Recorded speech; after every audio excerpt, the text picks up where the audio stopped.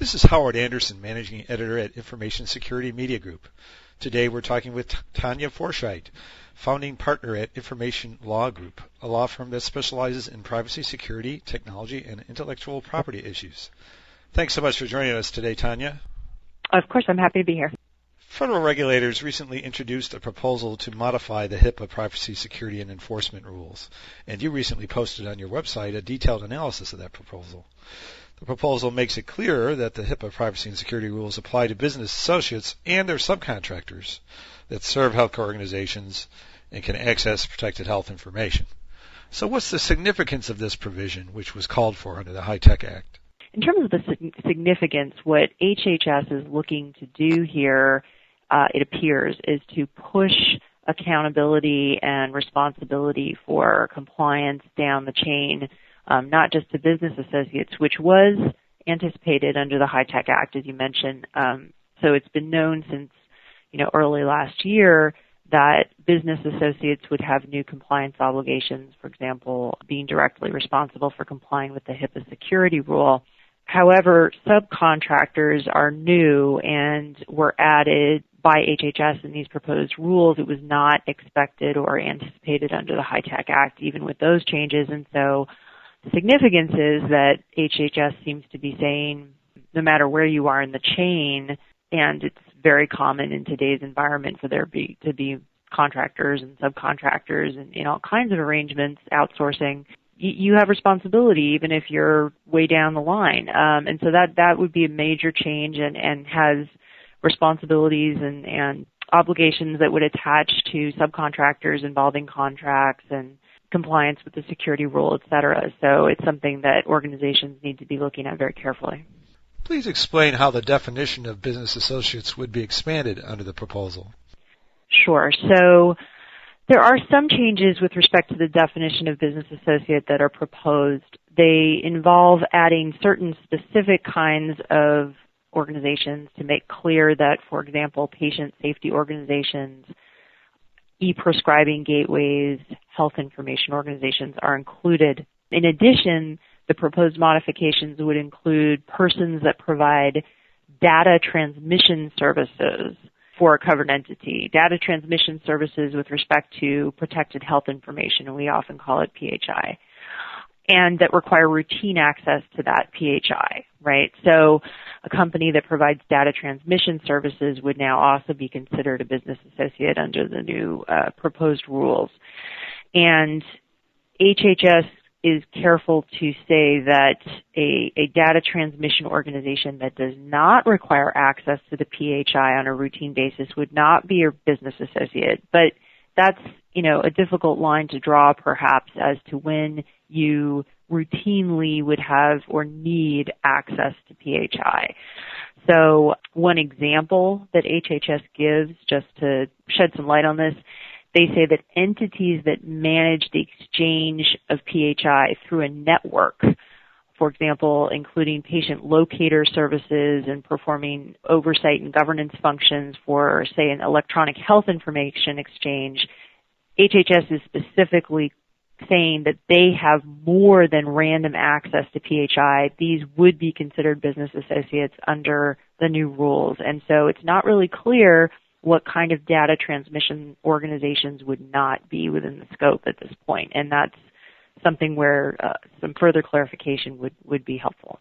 Now that subcontractors must comply with HIPAA, will business associates need to sign agreements with these firms that are similar to the agreements the business associates themselves already have with the healthcare organizations they serve?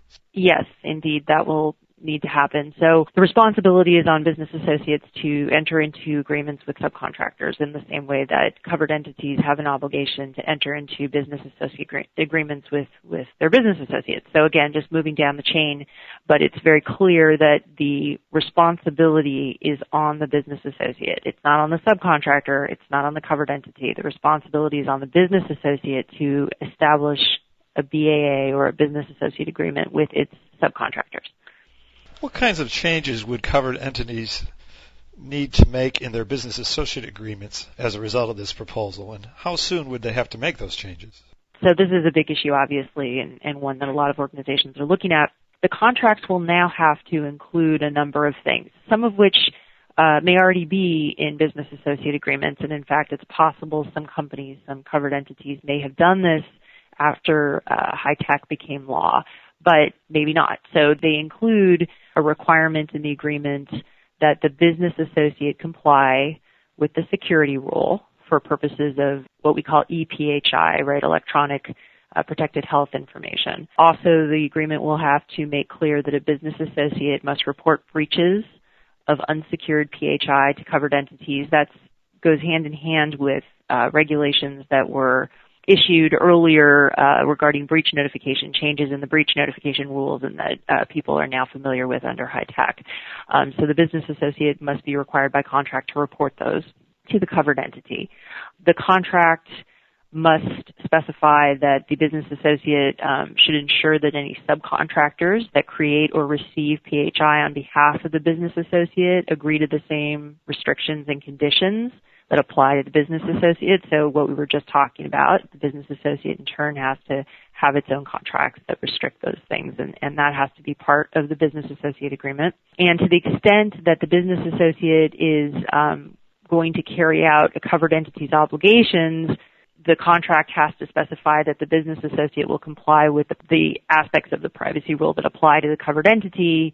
So, in other words, if a business associate is taking on some of those obligations for the covered entity, then the contract needs to spell that out so that it's clear that the business associate is not only liable under the contract, but also for the other requirements of the privacy rule. So there's a lot of things that may need to go into those agreements. So the compliance time frame for most of these rules would be 180 days after the rule goes into effect. And of course, that's after the final rule is promulgated, right? So we get comments on the proposed rule, we get a final rule, and then once the final rule is effective, 180 days for normal compliance. But HHS realizes that it might be difficult to get all of these contracts done within that time, and so there will be a transition period for existing written contracts, and that would allow the covered entities and the business associates to continue to operate under their contracts for up to 1 year beyond the compliance date.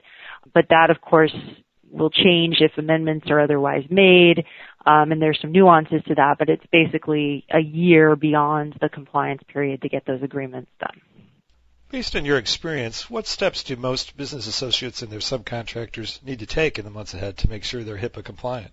So people should be looking carefully, as they should always, at the security rule, and there's new HHS guidance on compliance with the security rule that came out on July 14th.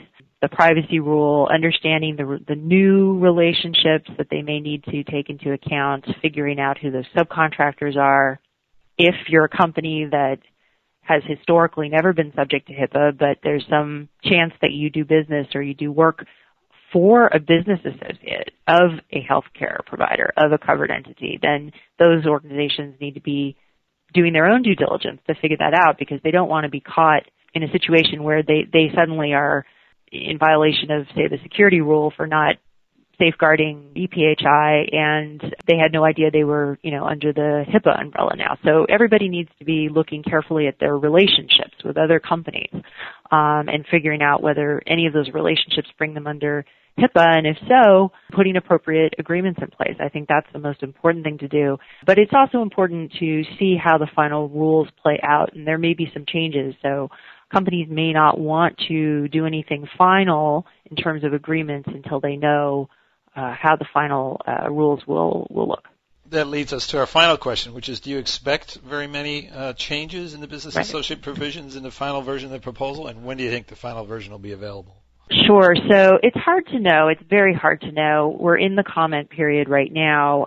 I think you'll see comments from a number of organizations, probably both from the existing healthcare covered entity side and from organizations that never thought they might be covered by HIPAA before and now are finding that they might be. So it's very difficult to predict what the final version will look like. And I think especially when it comes to these subcontractor issues in the business associate scheme of things. Probably won't likely see a lot of major changes in areas that were already anticipated or expected under the HITECH Act, right? In terms of certain obligations of business associates that were spelled out into the statute. That's set by statute. But there may be changes in areas where HHS has gone a little further, for example, with the subcontractors. So we'll have to wait and see. And in terms of timing, so comments are due around September 10th is about the time that the 60 days ends. And then we'll have to see how long it takes HHS to review and analyze those comments and come out with a final rule. Very hard to predict how long that process could take. And it will be helpful, I think, covered entities and business associates should review some of those comments to the extent they're relevant to their business and find out, what that feedback is and may very well themselves want to submit comments to have a voice in this. That's what this process is all about. Thanks very much. We've been talking today with attorney Tanya Forsythe of the Information Law Group. This is Howard Anderson. Thanks so much for listening.